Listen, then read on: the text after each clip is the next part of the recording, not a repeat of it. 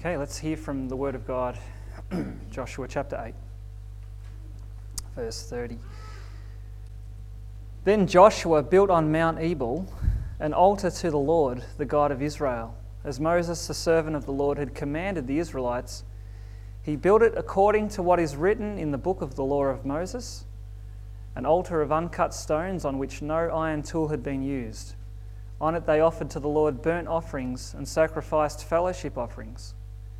There, in the presence of the Israelites, Joshua wrote on stones a copy of the law of Moses.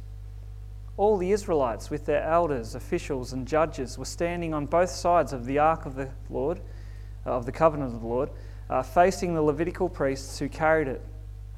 Both the foreigners living among them and the native-born were there. Half of the people stood in front of Mount Gerizim, and the other half of them in front of Mount Ebal, as Moses, the servant of the Lord, had formerly commanded when he gave instructions to bless the people of Israel. Afterward, Joshua read all the words of the law, the blessings and the curses, just as it is written in the book of the law. There was not a word of all that Moses had commanded that Joshua did not read to the whole assembly of Israel, including the women and children and the foreigners who lived among them. Well, something that's always a good thing to do is to celebrate milestones. When you turn 21, actually I don't really know what 21 is all about. Why is that so exciting? But anyway, that's apparently a milestone. Maybe because you've been on your P's and haven't died in a car accident. Perhaps that's what the celebration is all about. Then you get to 30. You're supposed to have a big party for 30. I forgot to do that one. Then 40, forgot that one as well. Still moving on. One day I'll get it right. It's good to celebrate anniversaries as well. It's always exciting when you see, someone who's like the 60th wedding anniversary. Remember Alan and Jean? Fantastic stuff. So it's good to celebrate milestones. As believers, the celebration is actually God's faithfulness, God's goodness. He's the one who has brought us to this point. And do you see that's something that you see so many times in the book of Joshua? All of these celebrations, things are going really well, they get to a certain point and they drop everything and celebrate. Or to put it more accurately, they stop everything and have a worship service to celebrate God's faithfulness, the way God has brought them to this point. And so at the end of chapter 8 here, the Israelites have reached another milestone in the Promised Land. They're seeing God's promise being fulfilled in their very midst. And they've just defeated Jericho and then Ai. And so at the end of chapter 8, we as the readers are actually transported 30 k's north of Ai to a place called Mount Ebal. And there at Ebal, they have this worship service, this celebration to mark this milestone, because Mount Ebal is a very significant location. It's right in the middle of the Promised Land. It's right at the centre. Now the conquest has really only just begun, but already the people are in the very centre of the Promised Land. It's because the Promised Land, it was shaped like a big long section and they came in from the side, so they quickly got to the middle.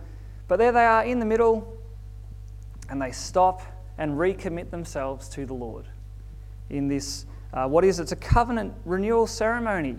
We've already seen one of these. This is what they did as soon as they crossed the Jordan River.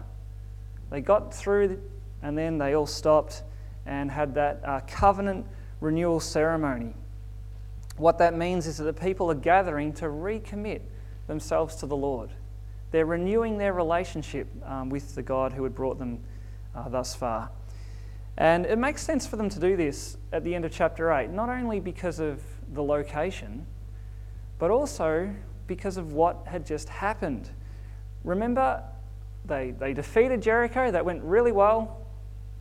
They tried to defeat Ai. It was a disaster. Why? Because there was sin in their midst. Achan had stolen some things from God. And so that all had to be dealt with. We looked at that last week.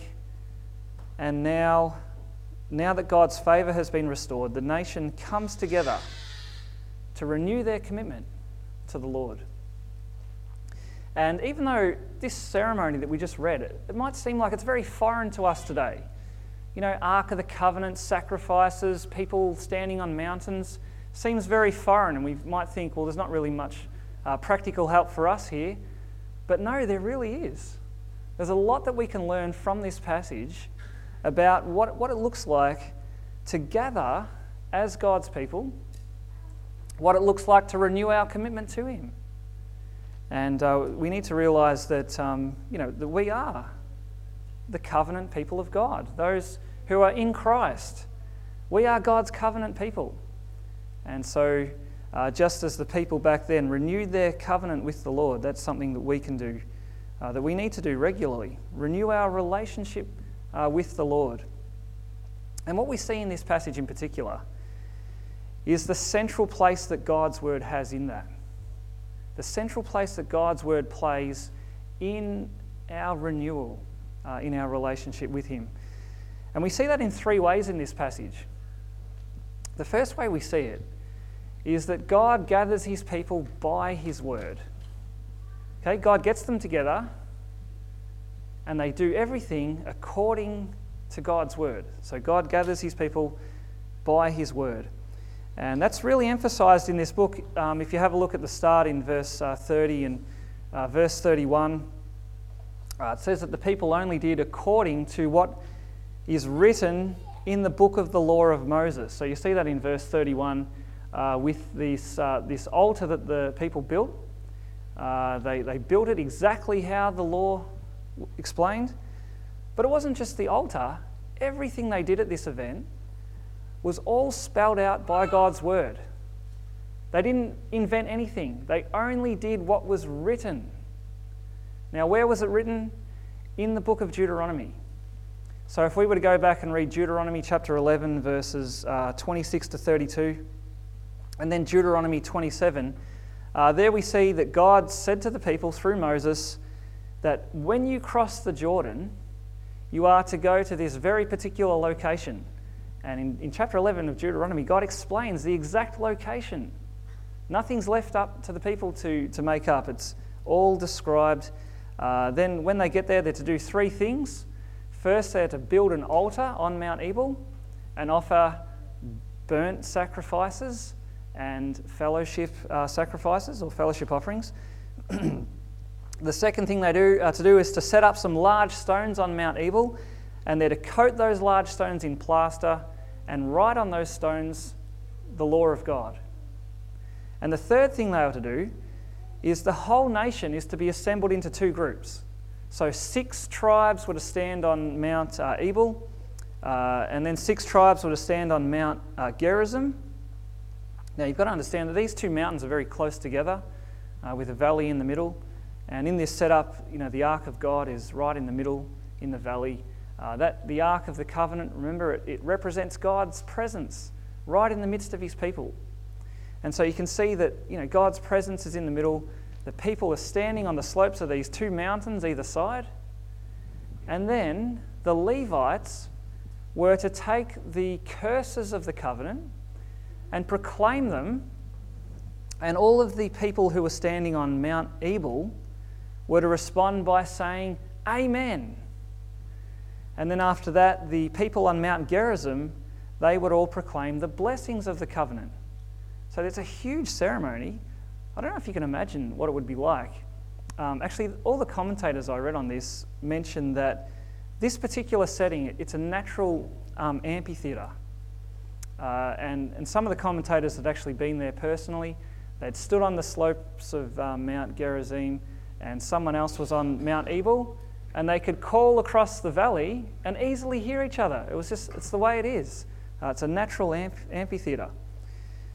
So, I don't know if you can imagine, there are literally tens of thousands of people standing on one side of the valley, tens of thousands on the other.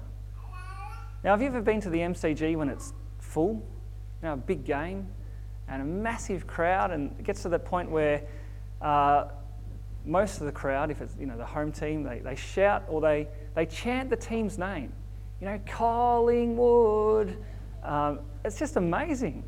It's a really amazing thing.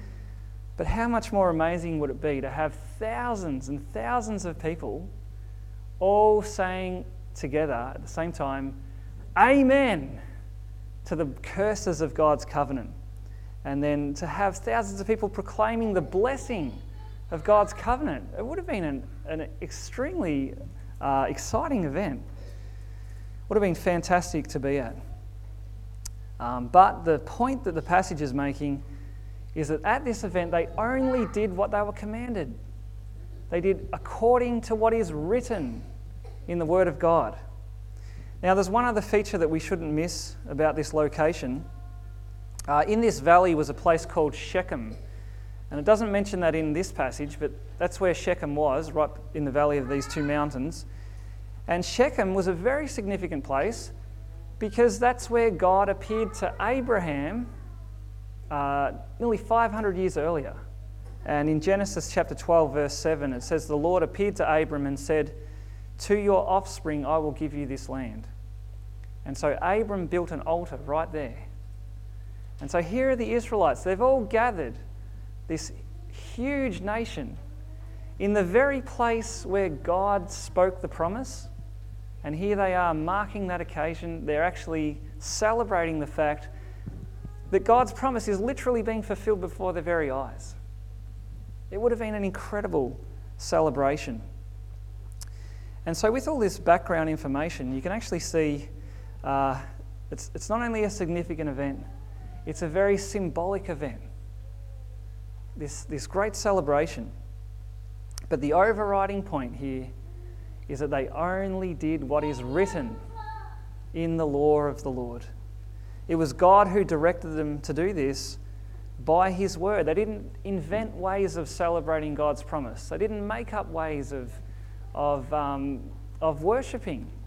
They only did what was written in the Word of God. It was God who gathered them by His word. And do you realise that that's a principle that actually stretches right across the pages of Scripture? That when it comes to the worship of God, this is not something that we invent. It's not something that we make up. We don't sit around thinking, what would be fun? What would be enjoyable? What would be the best thing we could do?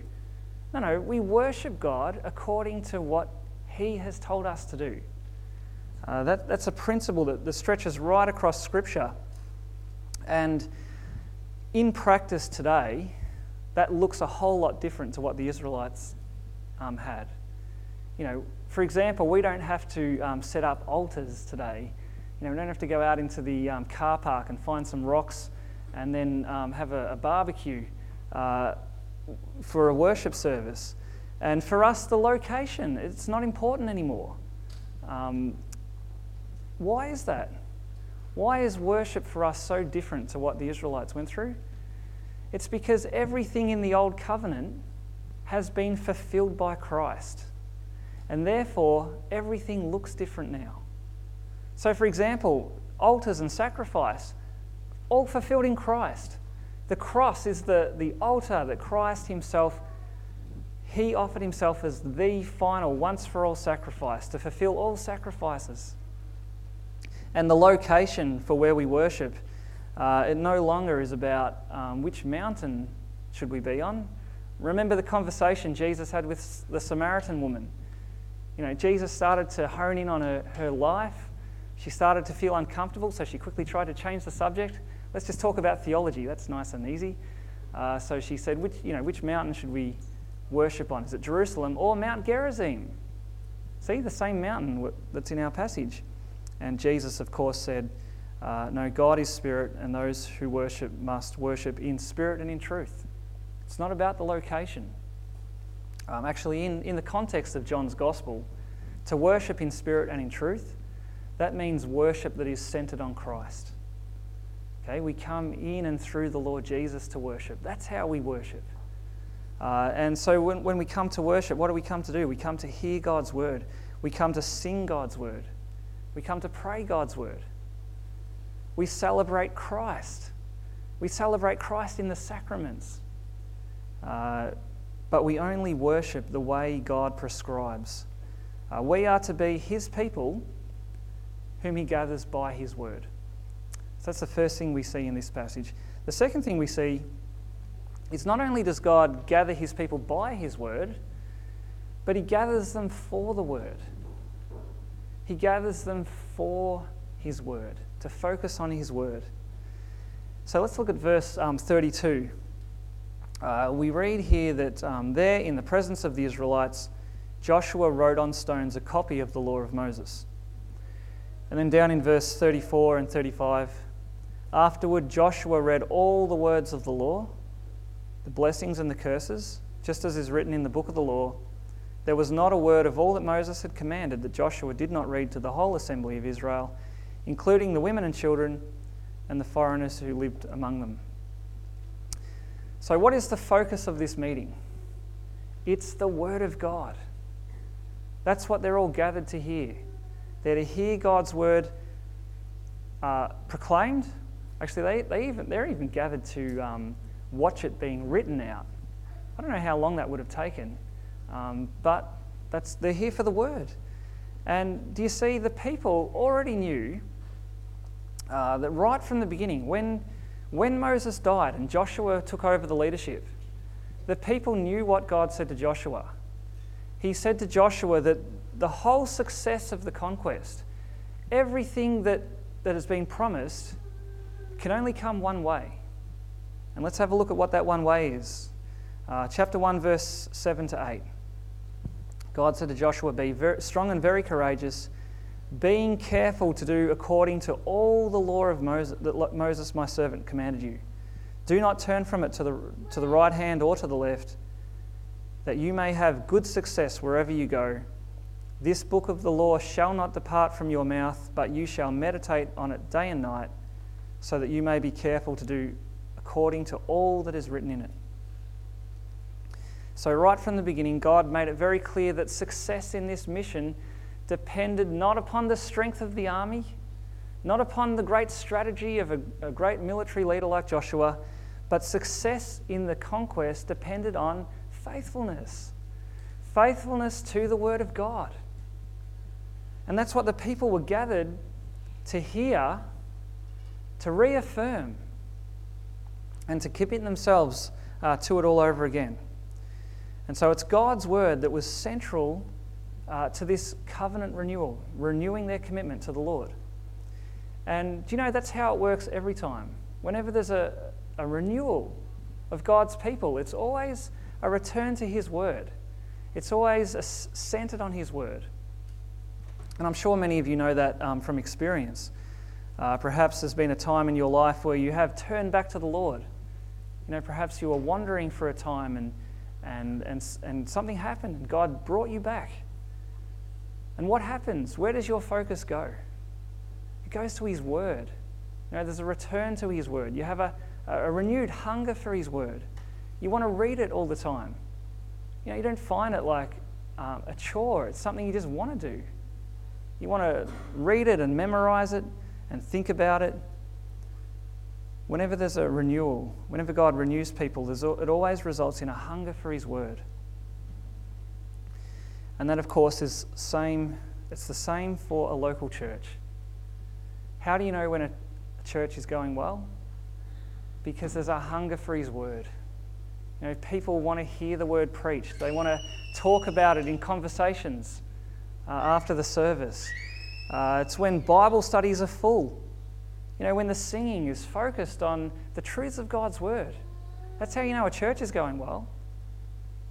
Because that's the way God renews us. That's what God gathers his people for. Why are we here?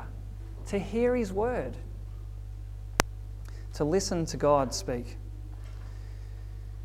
And of course, that's what we want to keep the focus of Frankston Presbyterian Church. We want to be a church that is focused on the word of God. You know, and whatever changes we go through over the next few months or years, the one thing that must not change is we must always keep the Word of God central. That's what we're going to build our church on, the Word of God. That's what we're going to build our lives on, because that's the way God renews us in our relationship with him. In fact, this is one of the main ways that you can test the health of your relationship with God? Do you have a love for His Word? Do you read it regularly? Is it something that you enjoy doing, something you long to do, something that you set aside time for because you want to be in His Word? You want to listen to Him. Okay, so the people, they're gathered by the Word, they're gathered for the Word, but finally we see here they're also gathered to do the Word. Okay, they're gathered to do the Word, and you can see that especially in the way this meeting is set up. So the focus of hearing God's Word is actually to hear the blessings and the curses of the covenant. And so let's have a look again at the passage. Verse 33. It says, all the Israelites with their elders, officials and judges were standing on both sides of the ark of the covenant of the Lord, facing the Levitical priests who carried it. Both the foreigners living among them and the native born were there. Half of the people stood in front of Mount Gerizim, and half of them in front of Mount Ebal, as Moses, the servant of the Lord, had formerly commanded, when he gave instructions to bless the people of Israel. Afterward, Joshua read all the words of the law, the blessings and the curses, just as is written in the book of the law. So here the people, they're meeting with the Lord, and the thing that they're listening to are the terms of the covenant.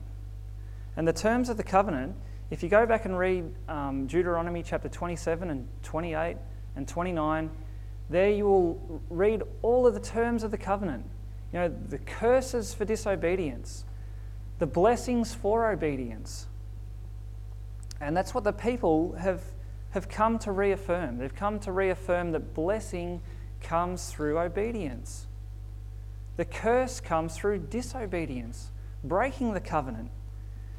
And with these two battles behind them now, the battle at Jericho and at Ai, they've just experienced in a very tangible way both the blessing of the covenant and the curse of the covenant. Because at Jericho, they enjoyed the blessing of God leading them into victory. And how did they experience that? By obeying His word. Okay, remember, God gave all the instructions. This is how you are to take Jericho. The people were faithful to the word. And they saw the city walls come tumbling down. They finished that easily.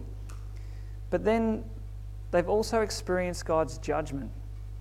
They experienced the curse that came through the disobedience of one man, Achan. And so they've witnessed both the blessing and the curse already. And so in this covenant renewal ceremony, they are reaffirming this reality that blessing comes through obedience, curse comes through disobedience. And so no one could leave that message unchanged. Now here they are, half the nation on Mount Ebal, saying amen to the curse of the covenant.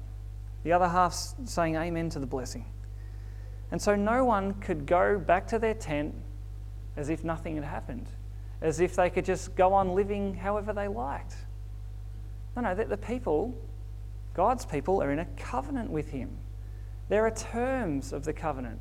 God has laid out how the relationship works. And here we see it's blessing for obedience, curse for disobedience. And so to live in a relationship with God, it must be a relationship characterized by faithfulness, which is in obedience. And through the people's obedience, they would enjoy all that God had saved them for, all that He had brought them into the land for. And so what we have in this ceremony, it's actually a very helpful picture for how a relationship with God actually works. In fact, the order of the service. Did you notice what the order of the service was? What's the first thing that they started with? Sacrifices. Now they built the altar, offered these sacrifices. Why do they start with that? Because that is the only way that anyone can be in a relationship with God. The only way that sinful people can be in a relationship with a holy God is if something is done about the people's sin. And do you know that? Do you know where they built the altar? It was on Mount Ebal. Now, why was the altar on Mount Ebal? Because that's the side that the curses were proclaimed. And so there in the midst of the curses being proclaimed is this altar where burnt offerings are offered, and the burnt offerings were the ones that they did to atone for their sin. You know, to satisfy God's wrath against their sin, to turn that away so that they could be forgiven.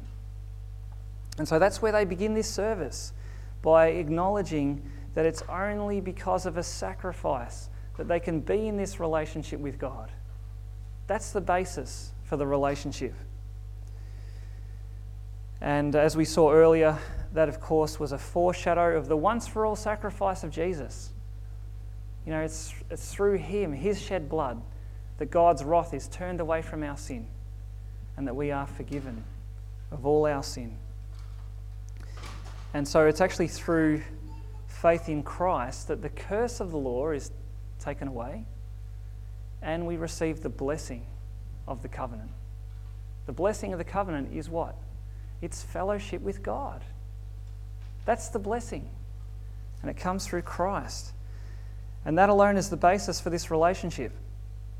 Okay, for the Israelites, how were they in a relationship with God? Through Christ alone.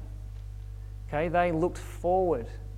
In these sacrifices before them, they saw in that a shadow of the one sacrifice that God himself would provide in the Lord Jesus. And so for us, you know, we look back now to the once for all sacrifice by Christ. And so both Israelites and Christians were saved exactly the same way, through the sacrifice of Jesus. And that's why we can say we're all the covenant people of God. We all belong to the covenant of grace. One people, stretched across the old and the new covenant, but it's both. The foundation is the Lord Jesus, his sacrifice to take away our sin. And then what's the second thing that happens in this order of service? What happens? The law is proclaimed. Okay, only after that they've established that we're in this relationship through the sacrifice, now the law is proclaimed. And so what does that show us? It shows us that God's law was never given as the way into a relationship. We don't establish the relationship by keeping the law. No, God establishes the relationship by grace. And then the way we live in that relationship, the way we enjoy that relationship is the law. He gives us the law so we know how to enjoy fellowship with him, how to live in this relationship with him. And that's why keeping the law is the way to enjoy the blessing. That's how you enjoy fellowship with God, by living his way. But we can see here that obedience is always a response to God's grace. And again, we actually see here, this is why the blessing, the blessing of the covenant, it comes to those who have faith in Christ.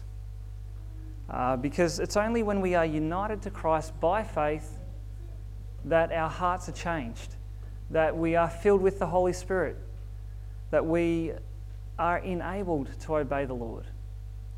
So how can you enjoy the blessing of being in this covenant with God? Through faith in Christ, and that changing your heart so that you can obey. Do you know that was the promise of the new covenant? Remember, if you read Jeremiah and Ezekiel, the promise of the new covenant, God writing his law on our hearts, filling us with his Spirit to enable us to live his way. And so in the new covenant, that doesn't lessen the need for obedience, it actually enables it. You can obey God when you are united to Christ. You can enjoy fellowship with God through faith in Christ. And so the curse of the covenant, who experiences the curse of the covenant? Those who reject Jesus. Right? And the reality of the scriptures that we even reminded of today in the morning service, that not all of Israel were Israelites. Not all had faith.